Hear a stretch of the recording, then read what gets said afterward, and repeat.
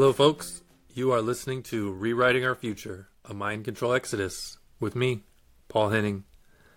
Join us on our journey as we explore and actively work to deprogram ourselves from the forces in the world that socially engineer our lives. Are the politicians, doctors, scientific experts, and news anchors telling us the truth? Is school, pop culture, social media, and television programming supporting the development of our highest consciousness, healthiest bodies, and most sovereign selves?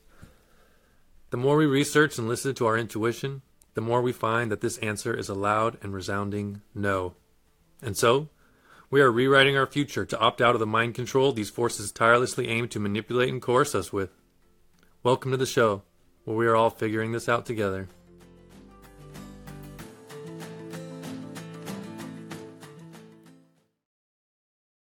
Hello, everyone. Thank you for joining us for the 11th episode of the Rewriting Our Future podcast. Today's episode I have been waiting on since the beginning because this guest is someone who helped inspire me to start this show because his content, I believe, is the most important work out there. And that content is the information about the public school system. So there's a lot of different ways that we can all get, awakened to the systems of social engineering and the programs that we are put under by the various things like corporations and governments, religions. But for me, the one that was really the most powerful to learn about was the public school system and what it does to us. For those of y'all who aren't familiar, there's a teacher named John Taylor Gatto. David gets into this a little bit in the presentation today in the talk we have, but John Taylor Gatto was an award-winning teacher in New York, and he wrote some books about what he learned becoming one of the best teachers.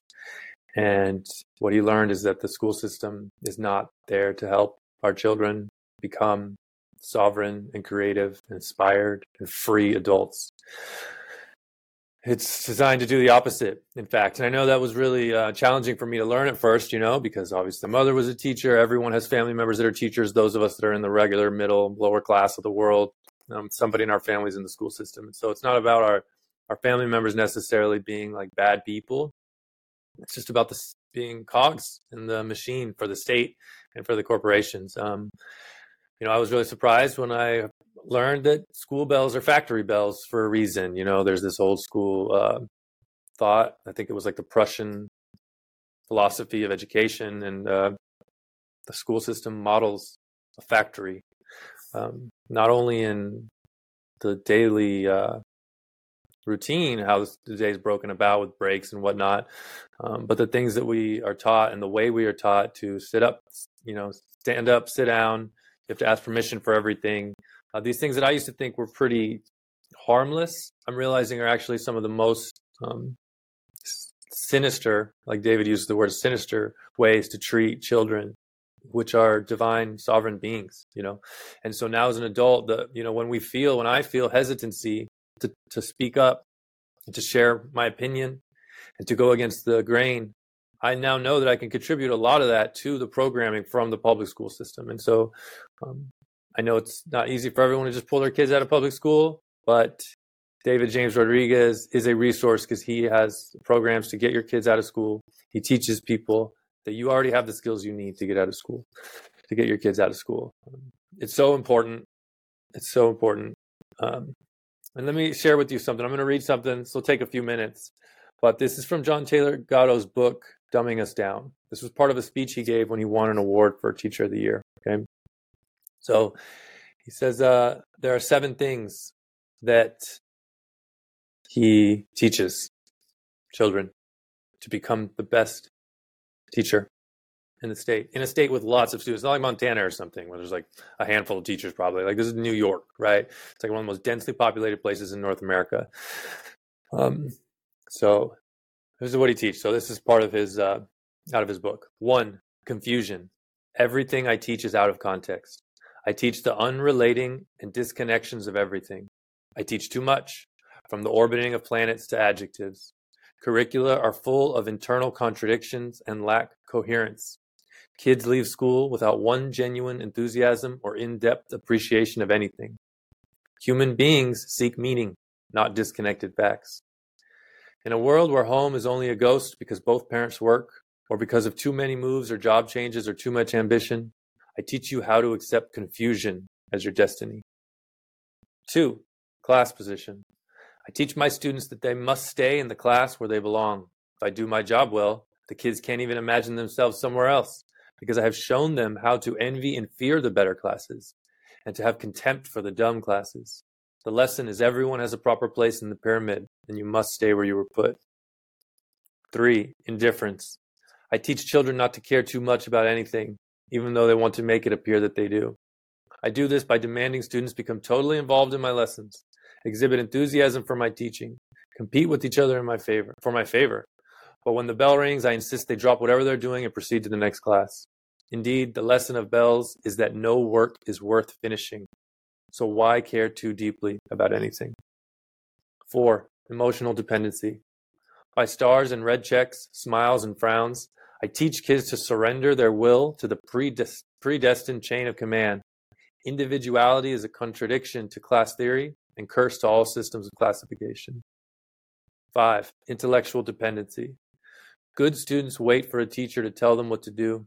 They learn that we must wait for others, better trained, to make the choices that will direct our lives.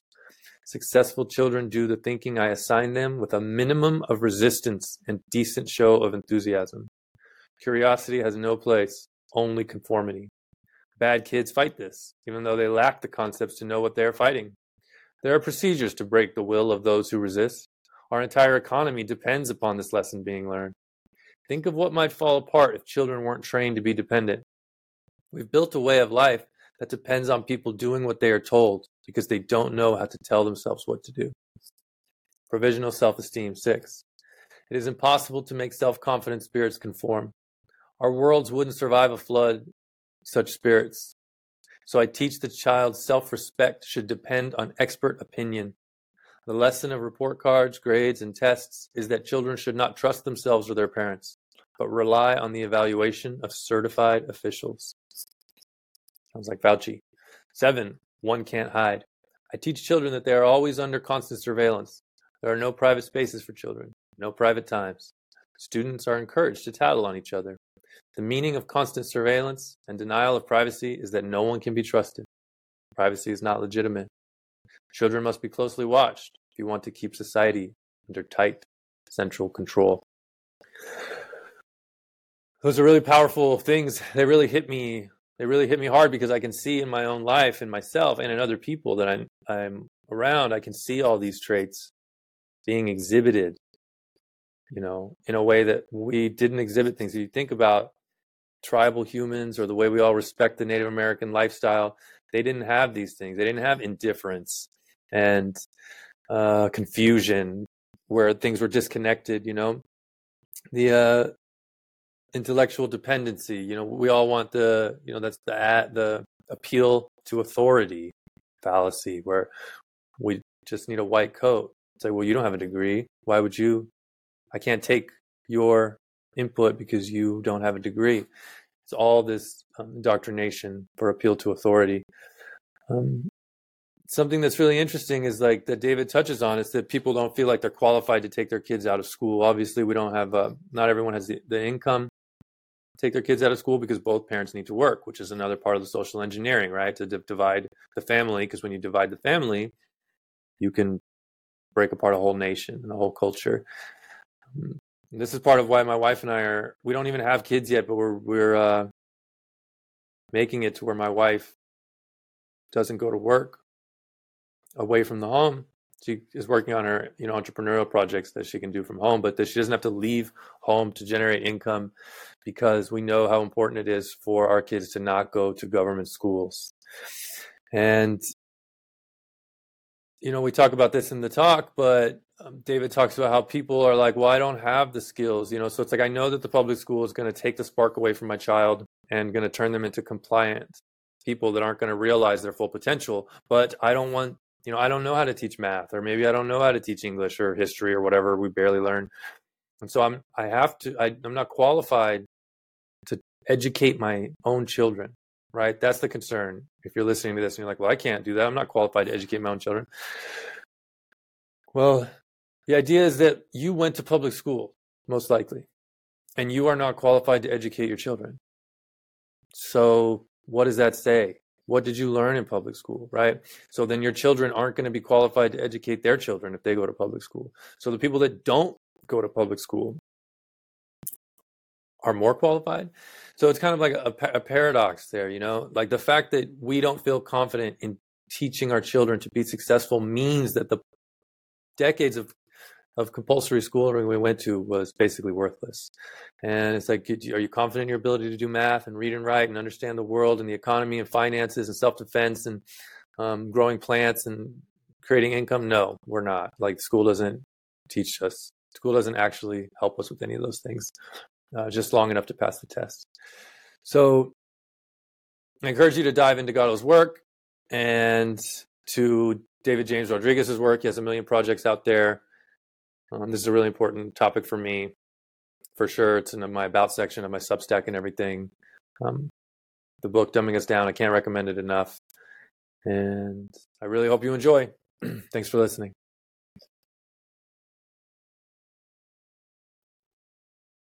All right. Hello to whoever's out there. I am so grateful today to introduce you to my guest, David James Rodriguez, who someone I've seen speak twice live now.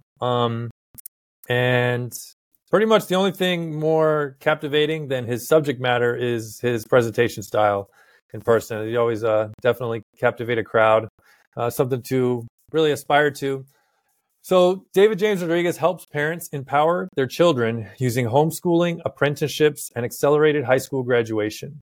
He's the principal of Valor Academy, a homeschool coach, and publisher of The Underground History of American Education by John Taylor Gatto, the world-renowned teacher. There it is. Also, he founded Education Options TV, where he has introduced thousands of parents to respectful schools and approaches to learning and interviewed world leaders who are demonstrating the future of education today. He's passionate about getting all the thinkers out of forced schooling. So he created Gatto Movement, the Gatto Movement, which is accomplished by helping parents remove their children from outdated schools. He's the host of Voluntary Living, where the goal is to build a world based on consent, self-ownership, and freedom. Born and raised in Mount Shasta, California, he sold his first business at age 26. Thank you so much for being here. How are you doing today? Hey, man, Paul, it's great to be with you. I feel it's a wonderful day to be alive. Indeed it is. The world is getting crazier. I got to limit myself from social media, even though that's where I stay connected. It's a hard balance, you know? Yeah. Well, before we get into a little bit about your history, I want to ask, you know, obviously from your bio, you're into education. And this show that I'm doing, I called it Rewriting Our Future, a Mind Control Exodus, because I've only in the last few years been put on to all the social engineering and the indoctrination that I really had no idea of. Even as someone who had a pretty dynamic life, I would quit jobs and travel the world, and I thought I was living sovereignly. And then I realized that even with my like kind of expansive, above average lifestyle, I was highly in a box in my mind and my beliefs and the way that I let myself expand. And I think that the content that you cover, which is the public education system and more, and voluntarism, is just the foundation for everything. It's like the whole foundation for my entire platform, because I think that, you know, the pharmaceutical industry can really wake people up, and the health industry can wake people up, and the food, but we are all subjected to public school. You know, even some kids go to public school, but maybe they don't go to the doctor. Maybe their parents feed them really well. But all of us in the normal world are subjected to public school. So my question to you is, why did you make education your current life path? It's a beautiful question. The easy answer is that a mentor told me, because I was asked curious, how do you find your purpose, you know, on earth and such?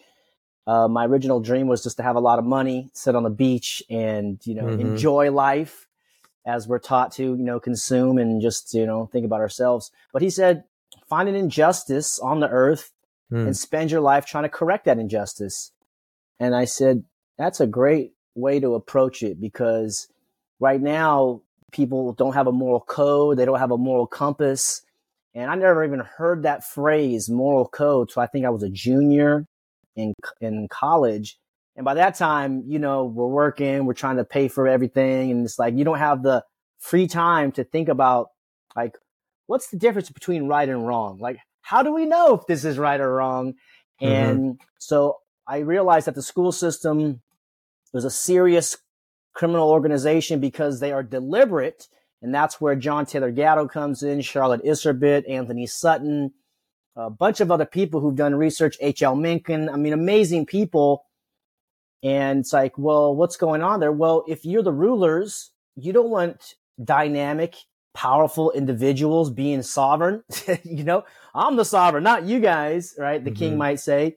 So you can see, and it's how it relates to voluntarism, as you see the evolution of freedom, consciousness that's happening right now. Freedom is a very new idea.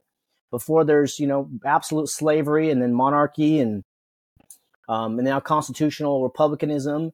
And it's like, these guys just do whatever they want. Yeah, you're my representative, except you don't know me. We've never spoken. We have no communication, but you're representing me. So we're starting to see that it's all related. So statism, the natural desire that they have is to raise statists so they can fund their system intergenerationally. And that's where we think, wow, we have maybe 5-year goals, 10-year goals, but these guys got 80-year goals, 100-year goals, 200 goals. I mean, they have all the money in the world. They can print it out and who knows how much gold and all these things that they have. But I took it personal, what they did to me in government school, which was lie to me, deceive me. And this is not to say that the teachers are the necessarily bad actors. My mom was a public school teacher. I have family members who I love that are part of the system now. They're compartmentalized. They have been dehumanized and, it's for the greater good. And so you see this collectivist type mentality that is now open and apparent for many of us who are looking. And the children, we are the children. The children are the most vulnerable, weak, dependent humans on the earth. And what's going on here? So I think the awakening is happening in schools and parents is kind of the new civil rights movement. It's that serious, in my opinion. Yeah. And parents and grandparents and family members and communities need to realize the children are not going to be attacked. They are being attacked right now in your city. You mentioned my hometown. There's about 5,000 people in my hometown. We got one high school, one middle school, one elementary school. That's it. And as we speak, they have tampons in the boys' bathrooms at the high school right now. So it's far reaching. And I think it's diabolical. It's unacceptable. And for the mothers and fathers out there that realize what's going on, take a deep breath. We can do it. We can figure it out. The Buckminster Fuller quote, which is you never change reality by fighting against it. You got to create a new model that makes the old model obsolete. And so this is what I've discovered just in the last even few weeks and months. The consciousness is at one level. The problem is at one level. We have to raise our consciousness and awareness to actually solve the problem. So we can't solve it with the left-right paradigm, government politicians give us permission, give us freedom. I believe we're directly connected to source or God or nature, whatever one believes. And we don't need to ask permission. We exercise our freedoms, and it starts in language, which is, one of the ways they've kind of ruined the word anarchy. Anarchy is a beautiful word. It means lack of rulers or self-rule, but they've conflated it with chaos. So, you'll hear patriots and constitutionalists be like, yeah, anarchy and chaos. Well, they haven't read Lysander Spooner. They haven't read Murray Rothbard and a bunch of other people who have laid out the moral argument and the economic argument that coercion's bad. You can't use intimidation and violence against people. So going back to the question of education is I realized that's where they got me. And if I didn't have a couple run-ins with the law early and realize these guys are lying and scheming against me, I might have just like when I was in the 8th grade, maybe freshman, they do like a occupational outlook, what's going to be your occupation. And one of them was helicopter pilot. One of them was FBI agent. And I can't remember what the other one was now, but it was like, yeah, FBI solved the problems. And now you see that the FBI is actually doing false flag events and participating in these things. So I could have easily gone down that route, but somehow through the grace of God, I got to, what you say, get knocked off the track for a little bit. And you're like, what's going on around here? You look up to older people, you look up to the gray haired people and you think they have the answers.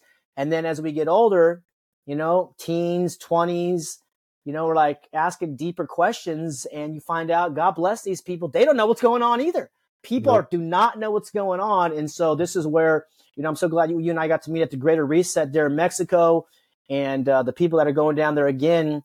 We are the visionaries on the earth. And this was a big awakening that's taken a few years, for me to accept and internalize like, wow, there really is nobody else who's coming. It's us. So we got to build relationships, help each other out, empower the children and allow them to educate themselves to create this environment. I'll give you my definition of education. I'll give it back to you here. But my definition of education is what you do to yourself to create a good life. So we want to allow that question of what's a good life and, what do you value? What's important to you? I literally never heard those questions. God bless my parents who did the best that they could with their awareness and consciousness. But the schools, the church, the family, everybody's in this, like you said, this box. And it's quite concerning to see, wow, like you look around and we're like, whoa, like we're all in this box. And, maybe you and I, we stepped out a little bit, but I can still feel the programs and the irrationalities that's been installed on me when I was 6 or 8 or 10. It's like, that's not okay to do that to the children right now. So now it's about, I think, playing big, dreaming big, having a big vision, having a 10-year, 20-year, 30-year, 50-year game plan. One of my mentors, Brian Clemmer, he said, have a 500-year plan, a 500-year goal. And you're like, man, that changes things. Oh man. Like I can't even, it's literally been maybe a year since I heard that. I'm like, wow, like that's an entirely different conversation. But I think that's what is happening now. And many of us are aware of the importance of starting to speak forth the vision that we desire. I'm so grateful for all the people who have the 7th generation mentality, which is like, it's not just about us and our children. It's us in 6, 7 generations later. Like, what about the water, the air, the earth, justice, truth, freedom, and then the children? Like, we have to empower the children. So the school system has got to be one of the top 3 injustices on the earth, in my opinion. One is the military industrial complex, which we're seeing now in Israel and Palestine, and then the Federal Reserve System, which funds all these mass murder wars. And then the school system allows that because people just sit around and they're waiting for somebody to do something or waiting for a leader. And there is no leader that's coming. We are the ones we've been waiting for. Yeah. Wow.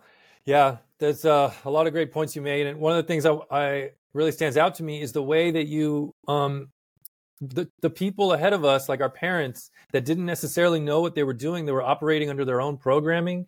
You don't have like you don't have hate for them, it seems, you're not shaking your fist at your mom and dad. Maybe at one point you did, but like I did. But now, I know I've heard you say you send people, what do you say, peace and love or love and light or something. Yeah, peace and love. Peace and love. It's like, and you place blame on those that have the blame, that are out there committing these sinister acts on purpose. But for those that did their best with what they had, I really appreciate that take where you put the responsibility on yourself, not to the people who raised you as much anymore, because you can't control what they do, and you might as well send them peace and love and then pick up the weight yourself, and that's really powerful, because I think a lot of us want to get stuck in, well, my parents sent me to school and they knew better, and so, but that's not, we can't do anything with that. Whether or not that's true, that's yesterday. And so I appreciate your optimistic outlook towards the future.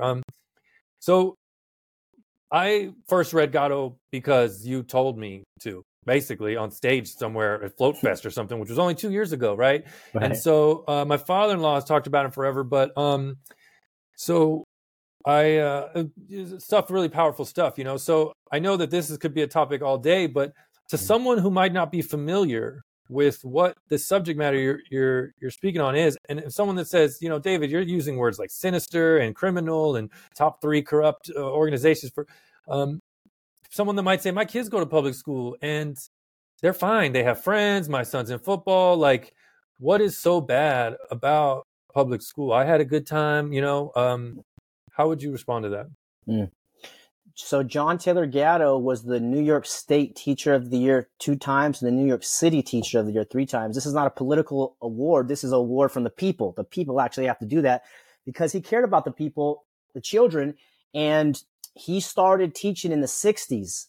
And he was so curious. He was a substitute teacher in the beginning, and a few incidents occurred that got him very suspicious. And, he was curious, what's going on in these schools? The bells are ringing every 40 minutes. There's not a chance to concentrate. So he kind of let me stick around for a little bit. So he stuck around and his curiosity peaked. After a 30-year career, he said these schools appear to be designed to prevent education from happening. And so I got to work with him, as we mentioned, before he passed away in 2018. And I have it on video somewhere. I don't know if I'm going to publish it because he had a stroke. He wasn't really in good health. But I said, John, why did you spend so much time researching the origins of the school system, right? Just so you know, the book is titled The Underground History of American Education, subtitle, An Intimate Investigation into the Prison of Modern Schooling. And we got blurbs from Daniel Pink, Dr. Christiane Northrup, Seth Godin, and he said, I spent so much time researching the origins because I had to know for myself. I didn't want to be out there speaking with parents and individuals about the system when I didn't know where it came from. And he said there was a period in his life where he was reading a history book every day, like because there's so much history about it, but you have the kind of mainstream history and, history on the side or the fringe, and you got to make it fit together. It's been going on for, over 150 years in some states, over 120 years throughout the rest of the country. And conservatively, it's a $700 billion a year business, which is larger than ExxonMobil. It's 30 times larger than the NFL. I mean, it's a major industry. Yeah. So there's a lot of people making a lot of money. And what I'd say to parents is that it's not that the teachers are evil. It's that the people who started it, the Rockefeller Foundation, and Carnegie had a play in it as well. They were big industrialists and they wanted monopolies. They didn't want free market economics and capitalism happening. They wanted to dominate everything. And so they had their factories and they needed workers. They needed obedient people, not original Americans, or that's even a funny term considered Native Americans are original, in my opinion. Let's say colonists. Sure. Late 1600s, 1700s, who traveled on a boat across the Atlantic Ocean, risking their life for religious freedom. They were sick of the king being the head of the state, being the head of the church in one body. And they said, we just want to worship God. So they traveled here, and it was very, rural. They had to build their own cities, build their own food and sustenance and these types of things. And you got to have a innovative mindset to build this type of society, to build this type of world.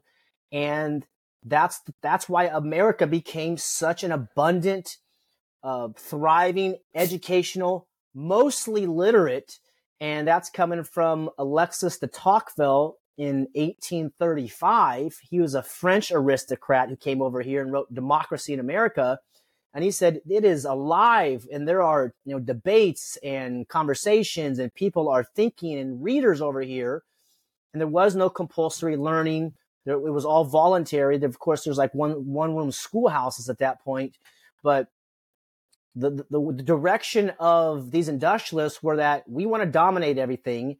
And even in 1900, there's a book called World Corporation by King Gillette, the founder of Gillette Razors, super wealthy. And they wanted a totalitarian, utopian, socialist world. And he lays it out in the book in 1900. So these guys, when you have all the money in the world, then you just want to maintain that money and power.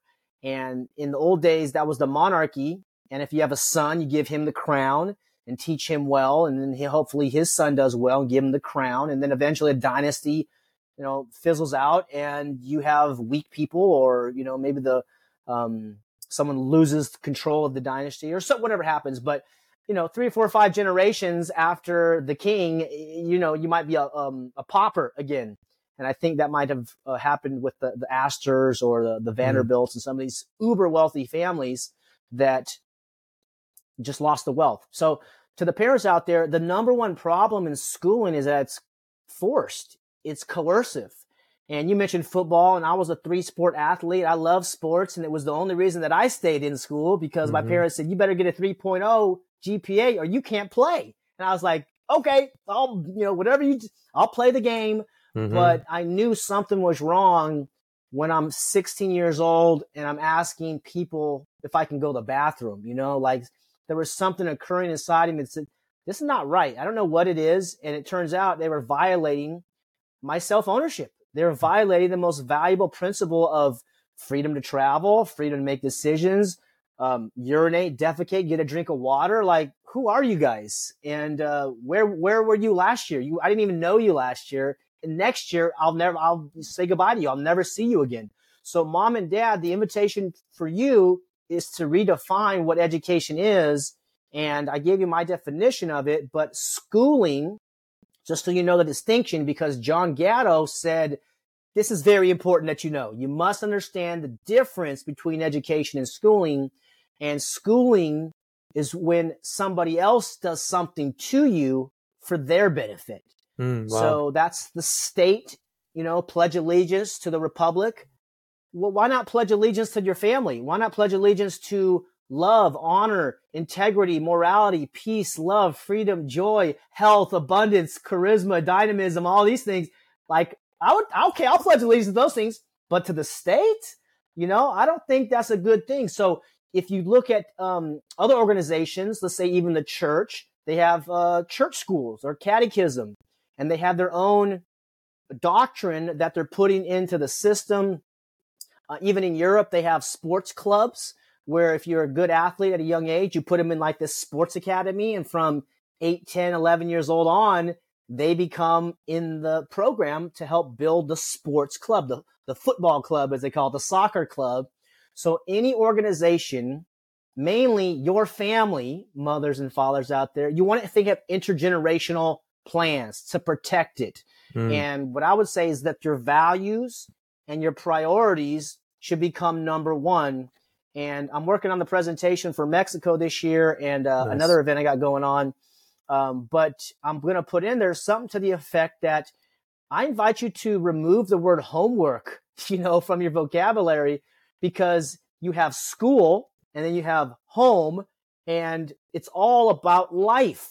So let's start having a conversation about life work. Like forget the SATs and the grades and the tests. Like nobody cares. I got a business degree, nobody cares. They never ask to see it. They don't ask about my GPA. The world that we're creating now, and being a visionary yourself, Paul, is that we're creating a world based on consent, respect, goodness, honor, things that really matter, love, freedom. This is the way forward. And another Buckminster Fuller quote, which is so beautiful, is every child is a born genius. The challenge is they get de-geniused trying to please their teachers and please their parents. So mom and dads out there, rather than have your child be obedient to you, maybe what you want is to have them trust you, to have them know that no matter what, mom and dad has got my back. Because then if there's a crisis, then your word has impact, versus obedience. So it's this divergent bifurcation of freedom and independent thinking versus slavery and obedience. Yes, you can teach your dog to obey you, but your child's not a dog. They are amazing spiritual creation here on an amazing, exciting journey of adventure and uncertainty and challenge and beauty and connection and growth. So rather than be like you're the one in charge telling them what to do. Why not be on side of them, hold their hands and say, let's do it together. You know, I don't know what's going on here on planet Earth either, but we can do it together. And if we can have healthy bodies, a strong family, strong community, then we're going to be okay. Because I think civilization, as it's structured now, is going down. The dollar, the financial system, the medical system, all these things. You and I are now you and I are having a video conversation across the country. I don't even know where you're at right now, but we're doing it. Virginia, okay, 3,000 miles about. So we're doing this basically for free, and now we can record it, and we can clip it, and we can actually send it out without permission from the major corporations. So this is a big problem for them. It's beautiful for us because we're able to get these ideas out there. So everybody will be exposed for the goodness or the lack of goodness, in my opinion. And parents, you have an opportunity to say, you know what, I've made mistakes here. Here's areas I've succeeded, whatever. But son and daughter, I want you to have a better life than I've had. So how can we facilitate that? And I think looking into the origins of the school system are very intelligent. Look at Gatto, look at Iserbyt. But the number one problem is forced attendance and forced curriculum. And Gatto said, if you made attendance voluntary at these schools, in 5 years, you'd see very significant changes. And in 10 years, you wouldn't recognize the entire system. So This is the importance of voluntarism. Wow. Yeah, thank you for breaking that down, because I think a lot of people don't understand that there's anything at stake. They think my kid learns math and he makes friends. But the truth is they don't even really learn math. And not everyone is even close friends with people they went to school with. That's right. So you're saying when you boil it down, at the end of the day, when you're an adult in your 20s, 30s, 40s, 50s, what's left over from the education system is your training to obedience and compliance and the lack of your ability to treat yourself and God as the highest authority. It's just unbelievable. You know, right now I work for a health app. I'm a health coach. I message people for one of the major health apps, and I message people about their health and fitness every day. And since I've been absorbing your content, other people's, I see things differently. Today we had a meeting, okay? The app, they're taking all the messages to AI. And so less of us are needed to actually respond. And so we're in a meeting and there's not enough messages. Well, they measure our production as an employee by how many messages we do per hour. And there used to be minimums because they wanted to make sure we weren't just sitting around all day doing nothing. Well, there's not enough messages coming in anymore for us to meet the minimums for our job. And so if there's not enough work to do, all the supervisors are just like, okay, look, we know there's not enough work to do. Maybe in a couple months in New Year's, when everybody's like, I'm going to lose weight, they come back. So the moral of the story is right now, there is not enough work to do to maintain the old minimums of our production. That's fine with me. What that means for me is that I can work on my house more. I can work out and go for a walk. I don't have to do my job as many hours. These people I work with, David, they are obsessed with hitting the metrics. These people, the boss tells them to their face, you don't have to, there's not messages, don't work. But they are striving for that gold star. They're striving for that perfect attendance. They're striving for the A+. These people I work with are logging on to work at night to make sure that they get the messages done, even though no one's asking them to. They are so paranoid about not being good students in their job that they can't see any of their own sovereignty. And I wouldn't have been able to recognize this without the context of what you're talking about. They're still in school. These grown people with children are still in school. The other thing is I drove by a billboard the other day that said some local university, the best university for getting a job. And I thought, man, that couldn't be that's like the opposite of an advertisement now. That was the last place I want to go, is somewhere that's going to guarantee I get a job. It's so crazy. I have a comment on that one. Yeah, please. So that's what they taught us, right? Is that to go to school, graduate high school, college, get a good job. But the bigger thing is we actually want a good life. And it's like in the early, colonial days, people didn't want to have a job forever. We have a job temporarily till we build our own thing. Like, what do you want to do with your life? You see, this life is a very short thing, mom and dad, and one day we're going to be in the, 6 feet under. So like, let's enjoy it while we're here. So they didn't let me know that entrepreneurship was a thing. Mm-hmm. And it's like, yeah, well, what's entrepreneurship? Well, you lead your own life. It's like, oh, well, that sounds good. So there's this trade-off that they didn't teach us because, again, if they teach you and I to be powerful entrepreneurs, then these monopolists are going to have competitors, and they don't want that. That's my comment. Absolutely. Yeah, it's so interesting. Like, because if there was an entrepreneur class in high school, you could go for one semester and never need anything again. Like now we're all diving into it. We have to teach ourselves as adults entrepreneurship, which is what I'm trying to do. But if I had learned this at 17, everyone would have been probably paying attention, and they would have started their own business and walked out halfway through, So I have a question about the parents that acknowledge. I see a lot of videos now where parents are up against the school board, and it's like, yay, we're applauding these parents for telling the school boards that the school boards are, they're putting pornography in our schools. They're confusing our children's sexuality, which is their whole lifeline to future generations. It's evil, but it's evil. And so, but these parents are pleading with school boards to give them their rights that they have. So why is that happening? Why are people so upset with what's happening to their children? But instead of unschooling them, they're just asking their masters for more permissions. Yep. So what we're dealing with is called learned helplessness. And this is a kind of a analogy of the fleas in a petri dish. If you put the fleas in there and put the lid on them, they jump and jump until they hit their head for a few hours. And then you take the lid off, and now they won't even try to jump out of the jar any longer, or the petri dish, because they've learned they can't do it. So in school, we learned that education is broken into subjects, and either you're good at math or you're not. You're good at reading or you're not. So rather than having a holistic view of the whole thing, which is to use math to achieve your goals or use language to achieve your goals, it's memorization and regurgitation. Mom and dad, what I've noticed, because I've been doing this for a few years now in consulting with parents and homeschooling them, helping them homeschool their kids and talking with them, walking them down the path, a scary path, is that they feel incompetent themselves. I had one client, she came to my expo for 3 years, and I finally spoke to her because I thought she was homeschooling. She's like, yeah, I think I'm ready to start homeschooling. I was like, wow, so you came to 3 of my expos, and you still have your kids in the school system.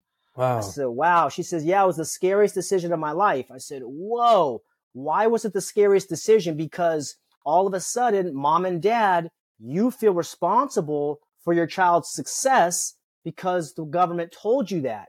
When in reality, your child has their own life and they're responsible for the success. Of course, you want to love them, support them, help them, get strong in the beginning, but their success is not a reflection of you necessarily. And so that's what parents, they don't want to get off the beaten track. Like, hey, everybody's going to public school. Everybody's going to college. Let's just do that. Because if we mess up or the child mess up, then, hey, we did what we're supposed to do. But if we do something different, I call it self-directed learning or unschooling. These are synonymous in my opinion. Or voluntary learning. These are some of the things I spoke about there in Mexico. And everywhere I go, I talk about voluntary learning because I found out there's schools that don't force people. Summerhill, been around for 100 years. Check out some of the documentaries about Summerhill. So parents just need to know that the voluntary way has been proven. It's successful. So there is a forced learning way and there's a voluntary learning way. What mom and dad got to do is say, you know what? I went to public school and I have this fear, so I'm going to ruin my child's life.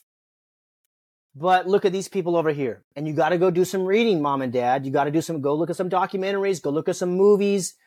All the information is there now. The question is, are you open-minded? Are you going to seek that information? Over, I think 50% of adults never read another book after graduating high school.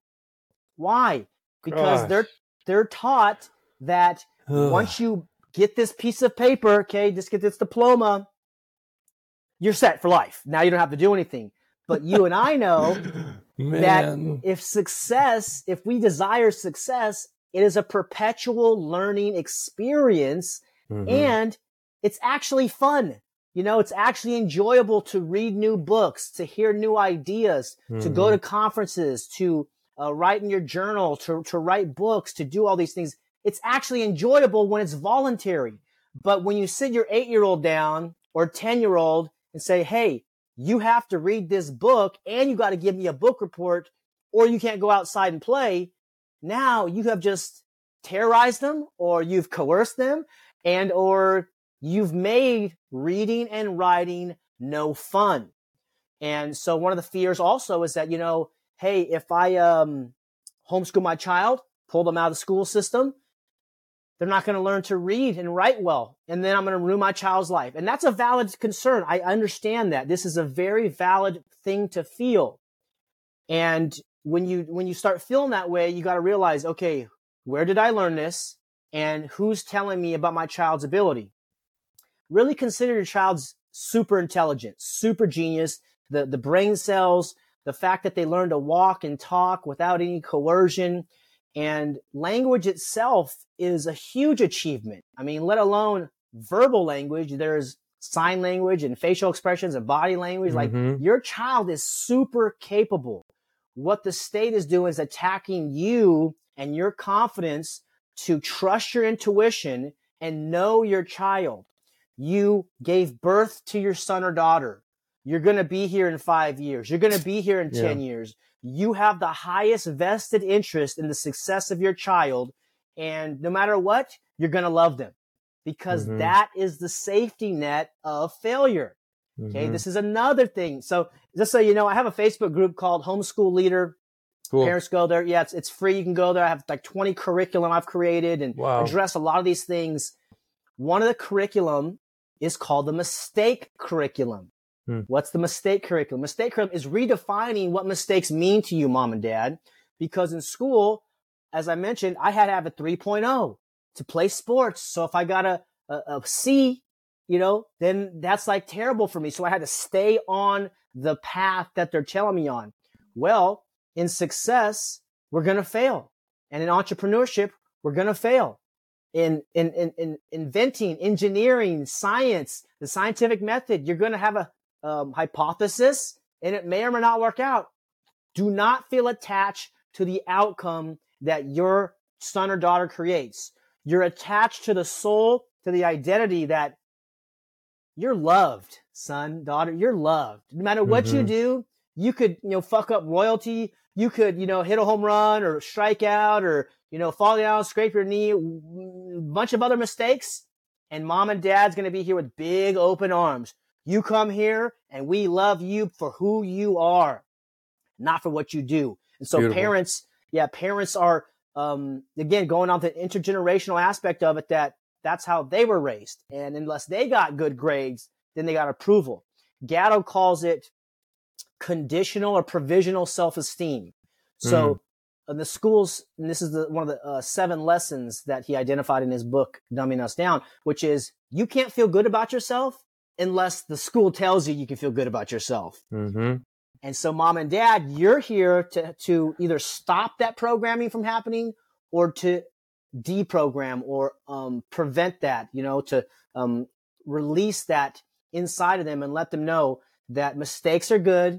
Mistakes are a great lesson. They're a great teacher. They're not a reflection on your intelligence. They're not a reflection on your self-worth. And, that's just one of the curriculums that I put in there. So it's basically reprogramming yourself, mom and dad. I know it's difficult. It seems difficult. And if it takes 3 years to do it, fine. But I'm actually connected to some freedom of choice people here where I'm at now. And they're going to the school board tomorrow. And I want to support them and I want to make relationships with them. But I know that asking the school board to stop putting these pornographic books in the schools or to stop telling about transgenderism, it's pretty futile because God bless those board members. They're either politicians or people who've been appointed or some weird way. They're not there for your son and daughter, mom and dad. The number one advocate for your son and daughter is you. And if it takes you 6 months, a year, 2-3 years to build a side hustle income or, start working from home like you're doing, Paul, like whatever it is, but don't sit around and feel like the only way is to go to these politicians and say, please stop hurting my children.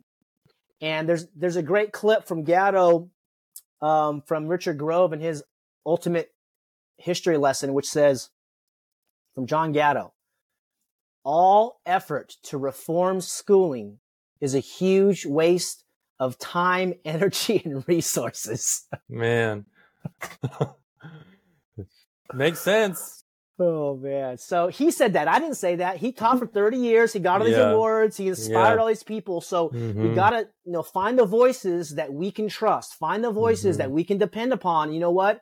I'm going to go all in on that. I'm going to go all in on those ideas, because I think if you're going to go all in on these government schools right now, you are severely confused. And like I said before, we're all under programming and mind control, and like we have to release that. We have to let go of that. And really, for me, in my experience recently, is realizing this is a spiritual thing that I'm on this time and this globe, and God or source or somebody's cheering for me. Yes. And they're cheering for you, Paul. They're cheering for us, because there's a gap in these criminals, which is they don't love people. We love people. We love humanity. I don't even got to know you. Little side note, I learned about the Greek, and they have 7 types of love. Wow. Of course, there's romantic love and there's family love, but there's also love of humanity. It's called agape love. So I can sincerely wish peace and love amongst the people, total strangers, because in me is you and you are in me. There's this kind of like, we're all drops of water, and like we all go back to the ocean, something like this. Yeah. And I think the children know, and there's children that are coming now to Earth that have come here for this. And I think I came here for this, and you might have come here for this too, which is like, once you feel in alignment with something, like, yeah, dude, let's start a podcast, rewrite our future. Let's go. I just, through a strange way, and then I'll give it back to you here. The book, you might have saw it there in Mexico, Government, the Biggest Scam in History Exposed. Yeah, we have a couple copies here. Amazing. So I got some copies too, and I'm giving them to some of the leaders around here, some of the constitutionalists around here who I respect, and strong, powerful men and women. Anyways, I gave the book to one of the guys, and he says, oh, you ever do a podcast? I said, I'd love to do a podcast. So he brought me on. Nice. After the podcast, he says, you want your own show? I'm like, yeah, let's go. So he has a studio. Wow. So I started this show about a month ago. It's called Voluntary Living. And just kind of like getting the voice out there and getting the messaging and clarifying how we can help people transcend the left-right paradigm versus red versus blue, and all this divisiveness. But it was through that book that I got to give it to somebody and be a person of value. And I'm not trying to convince people. I'm just saying, hey, look, it seems like government's illegitimate, just something to consider, Yeah. Wow. That's powerful that, something like a gift of knowledge that you let them, like you're saying, you let them do it consensually and without coercion, if you'd like to look, because if you were like, you better read this, even if you were like, I'm going to give you $1,000 to read this, he might be like, no, I don't care, and so, yeah, it's amazing that voluntary act of love through trying to inform someone gave you this incredible opportunity. I'm gonna have to tune into your show. It was one of my questions to hear, was to ask you about it. So it's really amazing that you have your own thing. How often are you planning on putting something out? We're doing it weekly right now, and it was so interesting. There's actually 2 shows, so I get an hour of studio time a week. Cool. And I broke it up into 30-minute segments. So one's voluntary living, building a world based on consent, self-ownership, and freedom. And then a Gatto movement, which is get all the thinkers out of 4 schools. So one's going to be specifically about voluntary living and kind of the exit and build strategy that Derek Bros and John Bush are promoting, which is exit the coercive systems and build the solutions that you want to see. And that's for a hospital, financial, education, peace, protection, all these things. I mean, there's a lot of work that needs to be done. And then the Gatto movement is specifically about education. So, your listeners can go and check some of these. Cool. I think we're on Rumble right now, but the idea is to put out one segment per week and then start to grow that and see where that takes us. Wow, that's awesome. That's a really big commitment. So that's great that you're familiar with creating curriculum, because now it looks like you're gonna have to create something for yourself. I'm sure That's you can right. talk for hours as it is, but it's gonna be cool to be able to develop your own show with that kind of like rigor and schedule. Because I know doing this one, I'm just kind of winging it, and I just kind of whenever. Sometimes I won't do anything for a month. Sometimes it's twice in a week, but that kind of schedule and routine would definitely build more confidence, and you have to like meet your own expectations, so it'd make you a better at all of it. So that's really cool. Yeah. So I first, like I said, I've only been hip to the propaganda for only a few years. My wife has been more into it for a long time, but it didn't really come out until the election last time, and obviously the pandemic. But when I first met Howard was at a festival in Washington in 2020, and we were just in the woods out there, this Squatch Fest, and it was like he was one of the speakers. He was like the main speaker, and he needed like a tent cover because it was raining or something, and I happened to give him one because I had an extra one. I didn't know who he was, and then he spoke, and then he gave me a copy of his book for free because I lent him this tent. I was like, oh my gosh, he was like the main guy. You know, and I was in the military, and then I went to college, and I grew up like you. My mother was a teacher, and he talked about voluntarism and statism, and I cried. I mean, I was just there in my tent chair trying to hold it together, and my wife leans over at one point.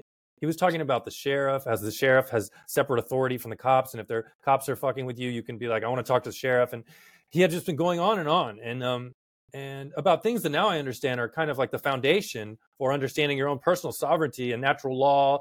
And I didn't know any. And that's what I said to my wife. So I have tears in my eyes thinking about my military service. And I had just convinced my little brother to join the Navy. He's out now, thank God now. But I had just convinced my little brother, who has one of the brightest souls of anyone I've ever known, to join the military for free college. And I'm just like, and so I was crying, and my wife leans over and she's like, did you know this? Something that Howard said, and or Etienne, I should say. And I just said, I don't know anything, you know, and I like meant it. In that moment, I knew nothing. I was like in my camp chair in the woods crying. And I was just like, so at first I felt so ashamed because and then I learned more about the military and just like you said, like, you know, the history of education, you know, it's like the history of the United States military. I mean, there can't be a more corrupt criminal organization especially when you start thinking about the way that karma can affect our bloodlines and like our family and the karmic debt from the sins we commit and things like that, you know. Like fortunately I was in a position in the military where I was in the Navy. I was a mechanic. I didn't have to do anything horrible directly or anything, but I was filled with shame for a long time because I thought, man, how stupid could I have been to have given over my morality and my body to a criminal organization?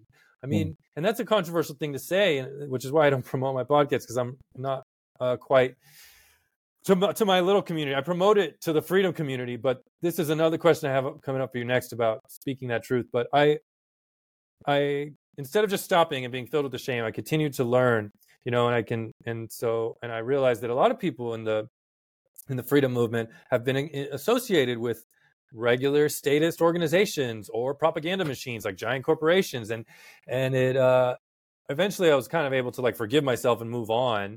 But the weight of all of that propaganda and statism, it like really overwhelmed me for a bit. You know, it was so sad. And now I feel better, and I can understand that I was just a victim of this, like, whatever you call it, 5th generation warfare or whatever it is. And now I can use my insights to help people. So I'm very grateful for that book and Etienne and his work. Right. Well, this is I think part of the importance of understanding that we're standing on the shoulders of the people who've gone before us. And that's where I gave a speech at Anarcha Vegas, I don't know, 3-4 years ago, called Intergenerational Freedom. And it's the idea that I'm not just trying to build freedom for myself. I want to build freedom for my children and my grandchildren and for all the children, you know, like it's not about my bloodline. It's about the human species. I literally feel like these are brothers and sisters. You know, you can be black or Chinese. You know, like I lived in Korea for a while. Like I feel just as much affection for them as, you know, some of my black friends. And it's like, so there's these things that these criminals use to divide us. And once we can find the unity, I think this is why we will win. I believe we will win. It's going to be glorious. You know, we just got to get to the next like 8-10 years, you know, like Seriously. It's going to be crazy town, man. So it's really important to prepare, but intergenerational freedom is the transfer of the knowledge of the truth of self-ownership and respect for self-ownership. These are the two things that I've narrowed it down to, which self-ownership means you own your body, I own my body, and I can do whatever I want, except step 2 is respect for self-ownership. It means I respect your self-ownership, which includes the non-aggression principle. And so I can't aggress against you. And then the self-defense principle means you can't aggress against me. So the intergenerational freedom is the transfer of that knowledge of the truth, self-ownership, and respect for self-ownership. I respect your self-ownership. You respect my self-ownership. Fair enough. Right. So this is the easy way out versus the 10 amendments of the Constitution or these things. Like it's simpler than that. And I think this is part of our responsibility as leaders and creators and media producers and movie makers, comics, you know, artists, these people, to create the message so that people can get it. So there's no debate.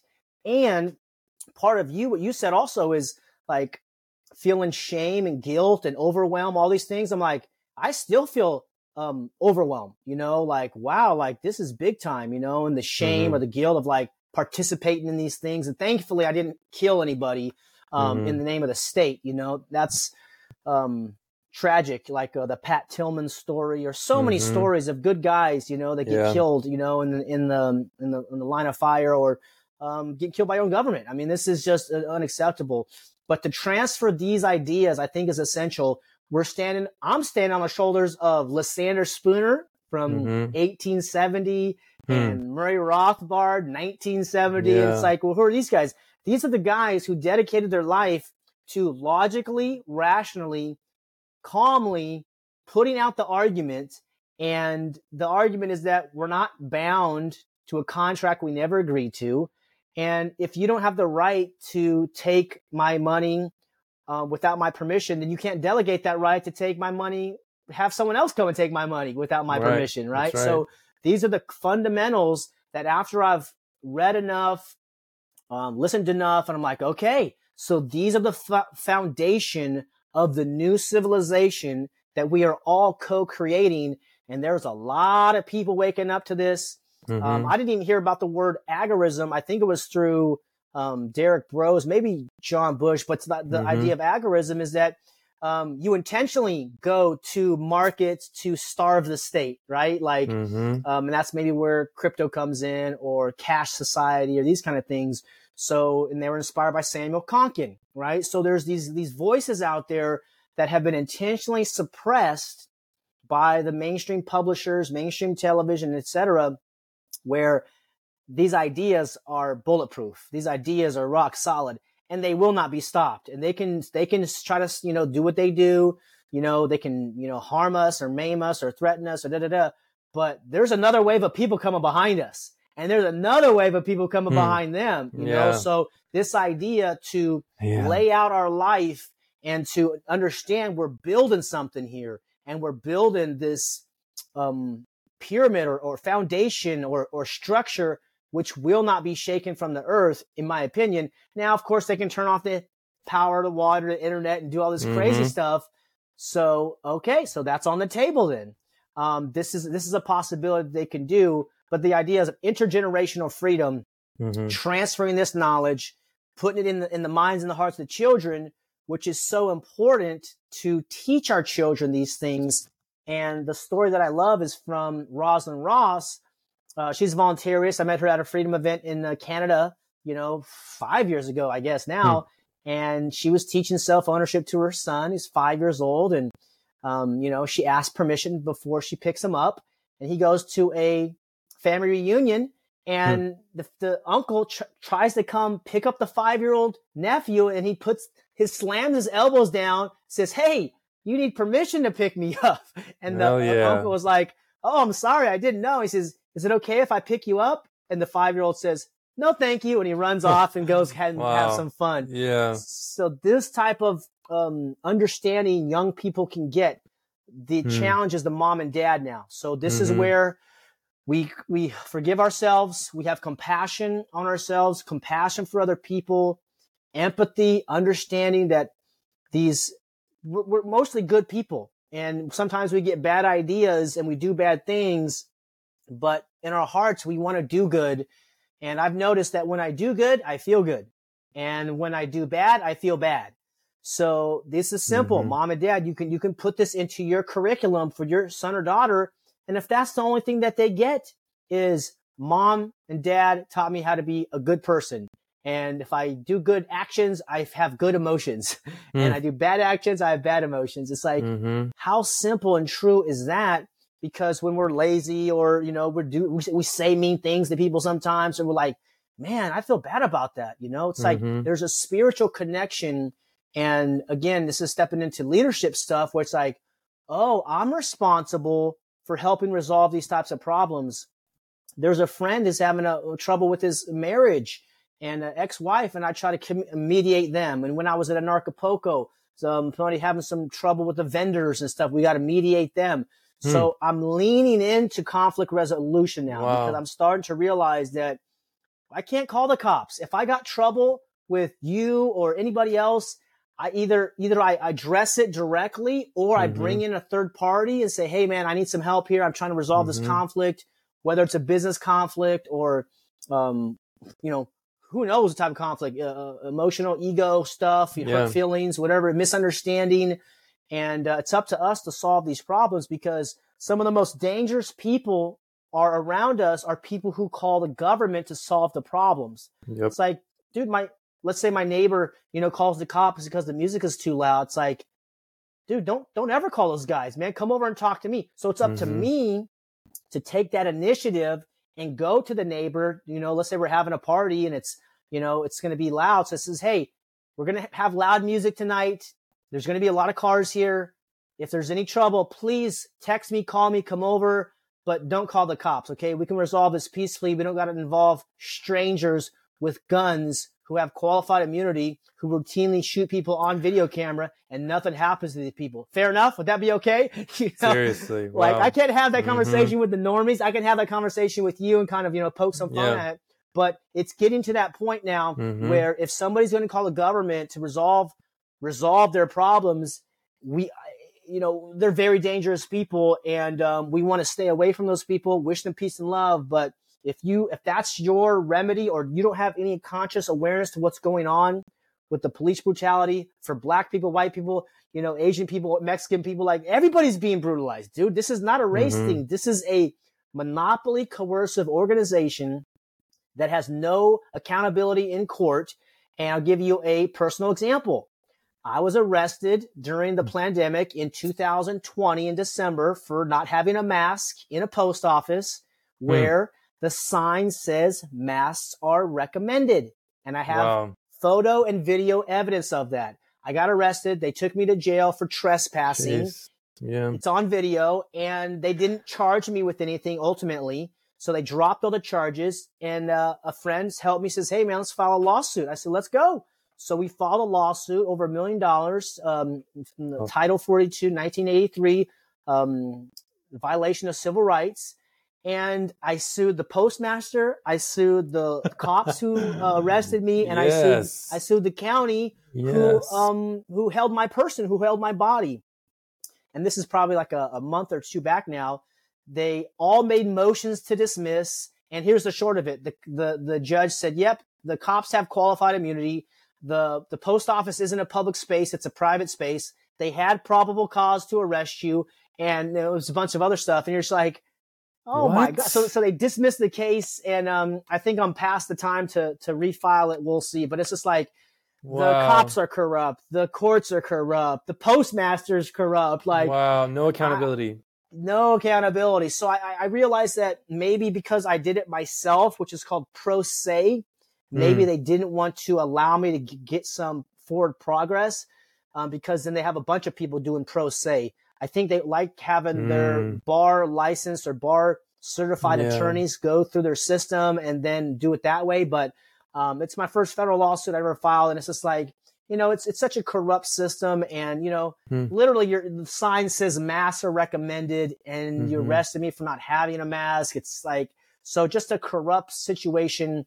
And it's time for us to transcend and try to find solutions on our own and to lean into conflict with our friends and family. But if somebody is being irrational or not listening or not a team player, then I normally just exit that relationship and say, I wish you all the best, but you and I are not going to have a future because you're not a team player and you don't want to work together. It's you have a status mentality, which is I'm right and I'm going to slam you, versus the idea, like you said, you don't want to share the show with people because I don't want to rattle them too hard, and I just came across something this past week also, which is about being harmonious with people, not antagonizing people, finding agreeability, finding a common ground, even with status in conversation. But if they're going to threaten to call armed thugs, I just say, it's been nice talking with you. I got to get to another appointment. I got to get out of here because I'm not going to be around when these guys show up. Wow. Yeah, that's really powerful. And it's an important thing to teach people, like you're saying, because it can get crazy too quickly and it's not worth it, because if you're trying to play, it's that balance, I guess. If you're trying to play a game 500 years long, if you're trying to educate 7 generations down the line, at least, you want to be brave, but you also have to be around to use your potential, right? Yes. You don't want to be a martyr, because we need you and we need each other. And so there's the give and take. We've been thinking about that, my wife and I, because we're going to Mexico to see everyone at Morelia this year. And we're like, well, maybe there's going to be masks back, or I don't know, on the plane, Right. And I just have been telling myself, like, for me, I don't know, like, but there's a cost to admission in some areas. There were times where I'm like, I'll never wear a damn mask. And then we go visit my grandmother-in-law in a nursing home. And I do put masks on because I want to visit this old woman, and we're not taking the responsibility on to move her into our house because we're selling our houses. We're not in a place for that. And so in that way, I've accepted my compliance because I have a greater goal. And the same with not just going butt heads with the police every time, like, because something could happen to you, but we need each other. So you have to pick your battles, I think. And it's important. And I think the people that don't pick their battles sometimes don't have that long view, I mean, I guess at some point there's like the Braveheart thing, or like we're going to Valhalla, like today's the day, Today might be the day that it's over. Yeah. And that day will hopefully be obvious. But until then, we can play smart and not get arrested or kidnapped by the police. People ask me, about travel and stuff. They're like, what about the cartel in Mexico? I'm going to be like, well, David James Rodriguez got kidnapped by the cartel in the post office in California. So absolutely, it's everywhere. So I got to comment on that one. So traveling, picking our battles, we want to have a long life, and I'm sure you do as well. And, I'm not suicidal. I will not take my life, like I want to live, and I got to choose the mountain I'm willing to dedicate my life to. And so I was a right to travel activist for 3 years, and I got arrested, I think 6 times, and had my car towed 8 times, mostly for failure to identify. Okay. And I learned a lot, and I actually have a course on the Commoner Law Group, but I'll give you kind of the essence of it right now. When I'm engaging with cops and they say, you must do this, I will say, okay, if I don't do this, let's say the mask, let's say identify myself, provide license, registration, whatever. If I don't do that, what are you going to do to me? And if it's like the hospital, the grocery store, say, oh, you can't come in. Okay, maybe I'll leave. Or, like you said, you can't see my grandma. Okay, I wear a mask. I'll go see my grandma. But it says, I'm going to pull you out of this car. I'm going to arrest you. It's like, oh, got it. So you're going to use violence against me for exercising my freedoms. Okay, great. And normally I have a dash cam in my car, so I catch this on video. I say, I'm afraid for my life now. I'm afraid of you now, and I'm going to comply. I'm going to provide this information to you, because what we've done in that conversation is we have exposed the violence in the relationship. And that's the most powerful thing. These cops literally cannot see their own coercive violence. They can't see it because they've been trained. The military, like you said, the cops and stuff is like a militaristic organization. And they never had that question of, how do you know what's right or wrong? What's your moral code? What's your moral compass? They didn't have that conversation. So in one of my positive encounters with the cops, I had no plates on my car, and I had a suspended driver's license for another reason. But I'm there with my lady friend, and get pulled over, and I'm like, okay, I think they're either gonna tow the car or make you drive, or I don't know what's gonna happen. But let's see what happens. Anyways, the guy shows up, and I learned this technique from Landon. I can't remember his first name. Anyways, it's called the moral approach. And so rather than try to discuss law, which is, I have a right to travel, and this is my constitutional right, it says, hey, man, you found me in peace, right? I'm not hurting anybody. Ooh, no, correct. Yeah. Wouldn't it make sense just to leave me in peace, right? You're a peaceful guy, aren't you? Right? You have discretion in your job, don't you? Yes.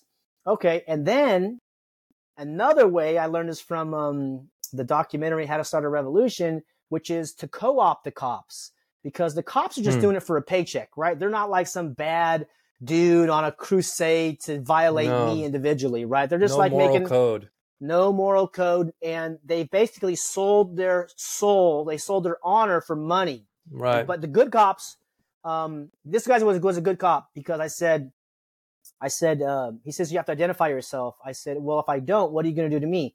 Well, I say, what you're going to do is you're going to arrest me. And I know you're a good guy, but it's the politicians who are making you do this. And it's the politicians who are making me have a license to travel. So I'm a victim of the politicians, and you're a victim of the politicians, and victims shouldn't fight victims. Wouldn't you agree? Wow. So I reasoned with him. Like that. And I would literally, and I can show you the video. I can link it to you if you want. But I was like, please, like, I know you're a good guy, and it's like, I was pleading with him just to see if there's any humanity in this guy. Wow. And long story short, they gave me a warning for driving on a suspended license.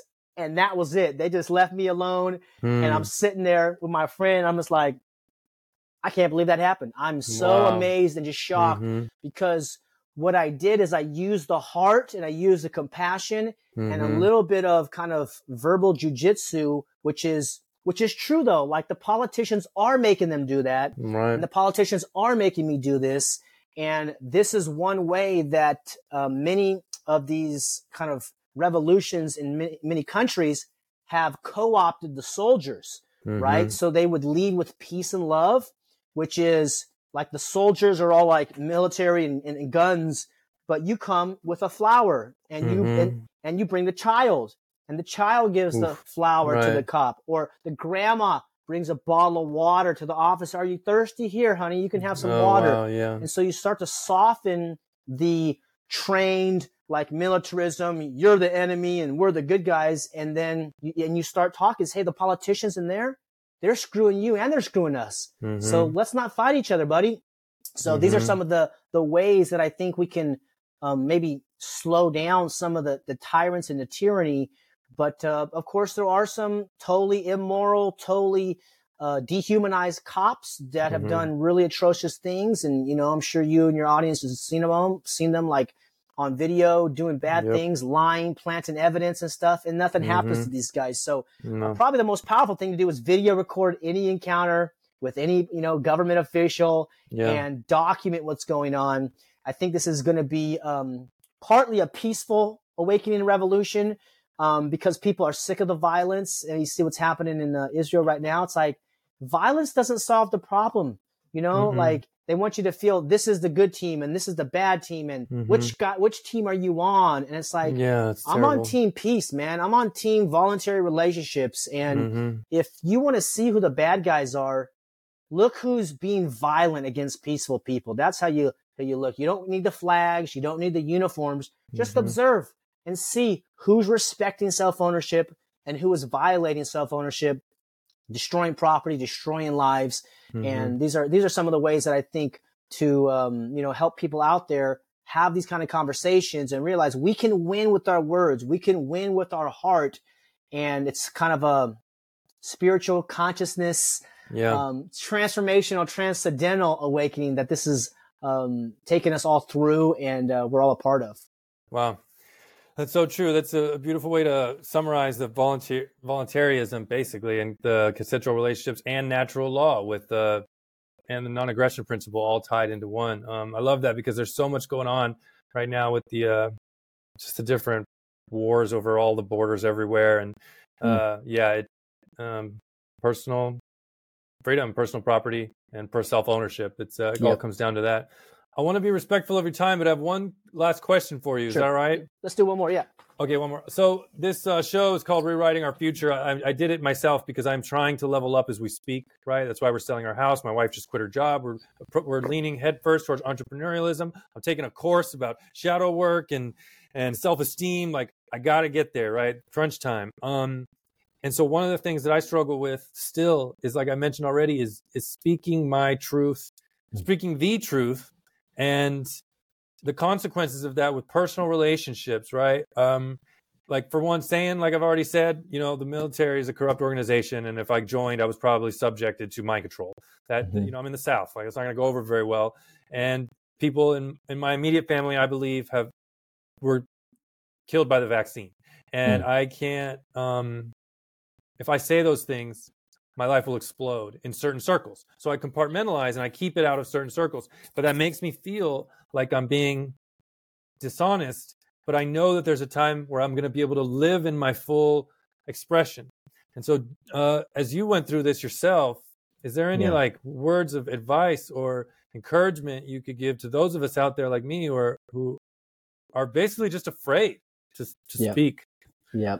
So this is a beautiful question. I got a tattoo like 20 years ago on me, and the meaning was be true to myself. And at some point I realized that I'm lying to myself or I'm being true to myself. And you mentioned something earlier about like choosing the battles.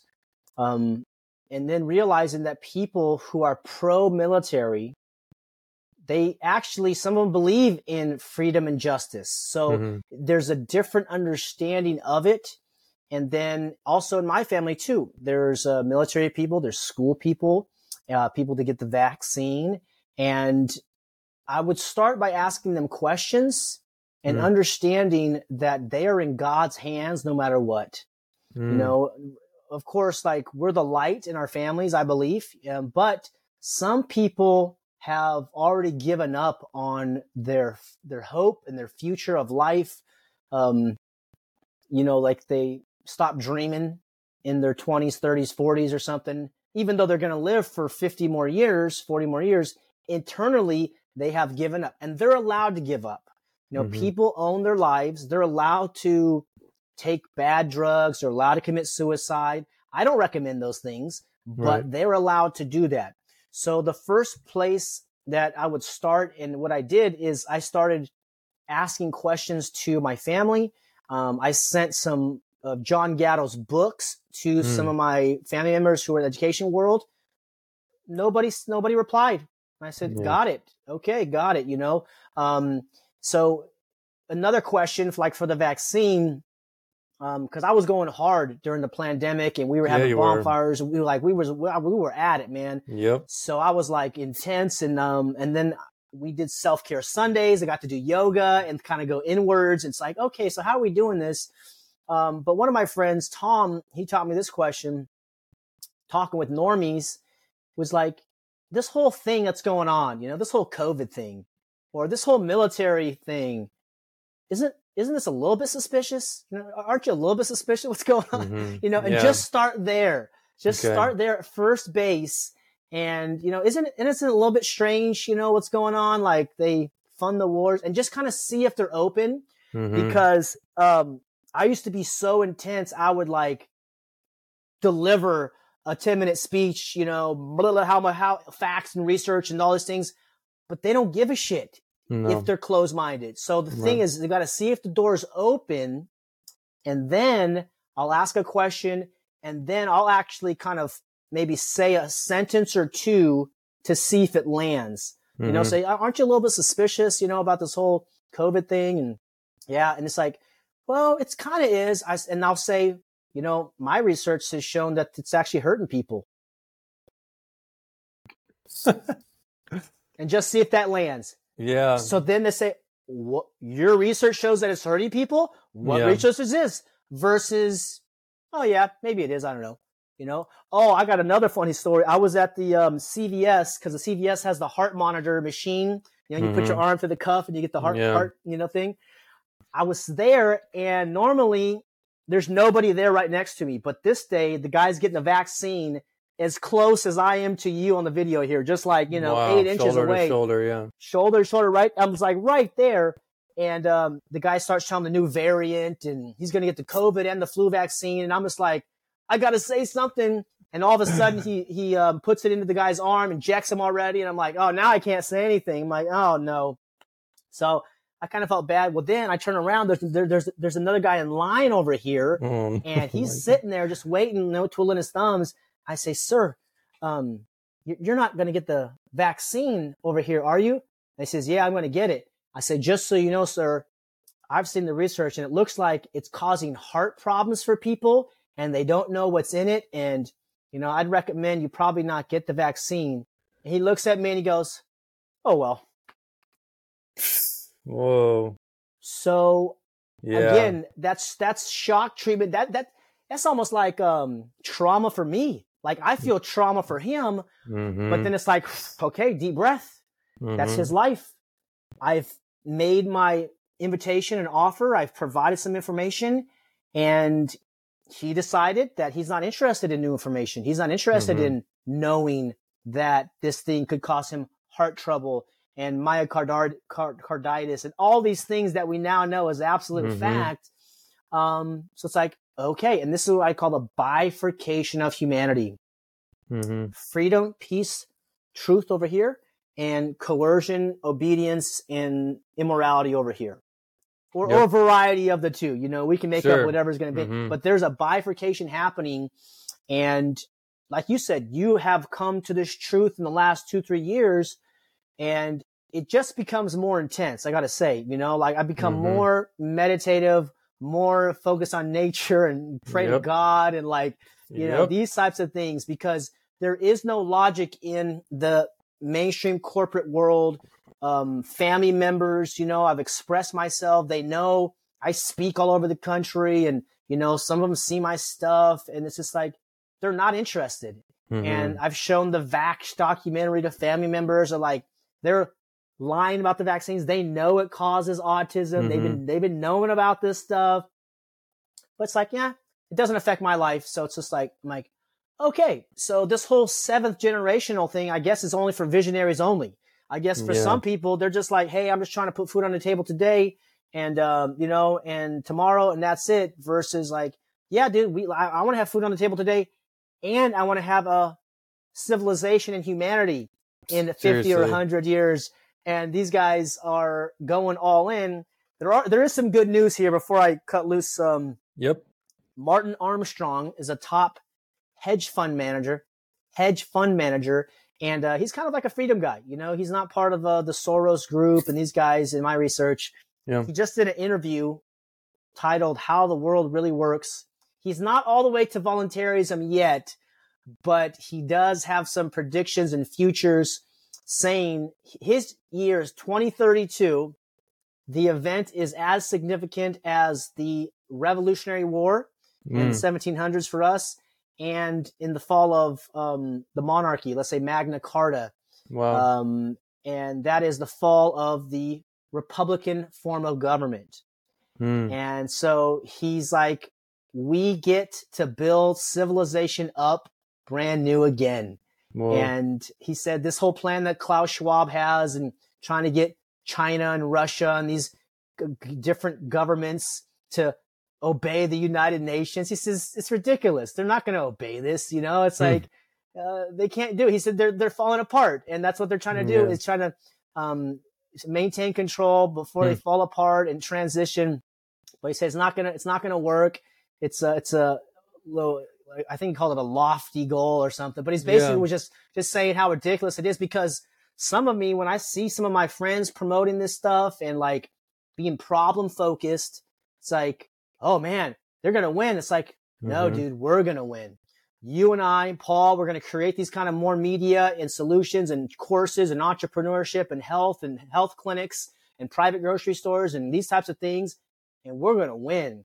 And anyways, I just thought that was some positive news that I had to put forth so that the people know it's not just two crazy guys talking here, man. There's people, I've seen it in New Hampshire, in Mexico, Texas, Arizona, Nevada, Colorado. I mean, like, there's a lot of people waking up to this left-right paradigm. And in my opinion, they're looking for voluntary relationships, voluntary living, voluntarism, and these ideas of self-ownership and personal responsibility. I think they're going to continue to rise. And eventually the people are going to feel like we're feeling, it's like sad and cry and guilt. And then you're like, freedom, liberation, total liberation, total joy, knowing that we're on the right side of history. And all we got to do is try our best, and have some patience with ourselves. Not try to build the house in one day. It takes time to grow a garden. This is my second year planting seeds and growing gardens. And I'm like, this shit's hard, dude. Like, I don't know what I'm doing, man. Yeah, us too. It's hard. Yeah. So we're learning, man. This is the key point for parents, is that we don't know what the future holds except more change, more challenge. So you want to make sure your child loves to learn. Make your child's superpower that they love learning. They enjoy learning. They appreciate all the experiences that they're going to have today. And you and moms and dads out there, you are not teachers for your children, in my opinion. You are the champion of unconditional love in their life. And you are a coach, and you are a guide, and you are a facilitator more than you are a teacher. Of course, you're a teacher in some ways, but think of yourself as that way. You're a facilitator and a coach more than a boss or a dictator or a somebody who's going to tell them what to do. A lot of times the children have better questions and better insights than the adults, and we've got to honor ourselves. I'm so glad you said what you said to your wife in the tent. He says, I don't know what's going on. I don't know anything. Well, Socrates said that. Voltaire said that. Einstein said that. And any wise, honest person out there is going to say, you know what? I think I have an idea what's going on, but I don't know for sure, man. And, I have more to learn, and like much more than I don't know than I do know. And that puts us in the honest place of humility and acknowledging the great spirit or the almighty or the creator, whatever wants to call it, God, nature, that there's something magical happening on this planet. And it is a joy to be here, to breathe, to feel, to make love, to swim in the water, take a hot shower, take a jacuzzi, eat strawberries. I mean, how many beautiful experiences are there that we can have? And we're going to build this together on a voluntary way going forward. That's what I believe. Yes, sir. I love that. I'm amped up to keep my responsibility going, to serve the people, just like every time I talk to you or I listen to you talk. So David, thank you so much for your time today. I know you're a busy man all the way out there in California and all over the world doing different stuff. Before we go, is there anywhere you would like for people to follow you? I'll link the things that I know about you, like your Linktree and some of your the places you work. But is there anywhere you would point people to follow you? Probably the Linktree. Yeah, Linktree / David James Rodriguez. I'm working on the personal brand, DavidJamesRodriguez.com. Cool. But then on YouTube, Rumble, and Instagram. I got my second TikTok account deleted, and I've had YouTube's and Instagram's deleted as well. So I think this is an opportunity for me also to level up the direct contact game. And just like I mentioned before, I have the show, Voluntary Living. We'll have some stuff there. Hopefully have some swag for Christmas, sweatshirts, T-shirts, hats, stuff like this. Oh, cool. Because it's a great conversation starter, having these kind of freedom material and hats and things like that. So, but I want to thank you, Paul, also for taking leadership and initiating this conversation and being a good husband for your wife, man. Really taking a step up and realizing that you are the one you've been waiting for, and so am I. And we're going to hopefully, meet up again in Mexico. Yes, sir. Have some tacos and burritos or do something down there. Yeah, for sure. Have some fun down there. But man, really nice spending some time with you, and look forward to doing it again. Okay, thank you. It means a lot coming from you. Yeah, have a good rest of your night, and I'll talk to you soon. Awesome. Peace and love, brother. All right. Well, that's it for today, folks. Thank you so much for listening. And if you would like to support the show, You can make a donation on PayPal. You can find me at Mr. Paul Bry, at MrPaulBri, or feel free to pick up a copy of my book recently on Amazon called International Backpacking and Domestic Travel, What I Learned While Traveling the World, a comprehensive how-to guidebook. You'll find that link below in the show notes. Take care, thanks again, and grow food, not fear.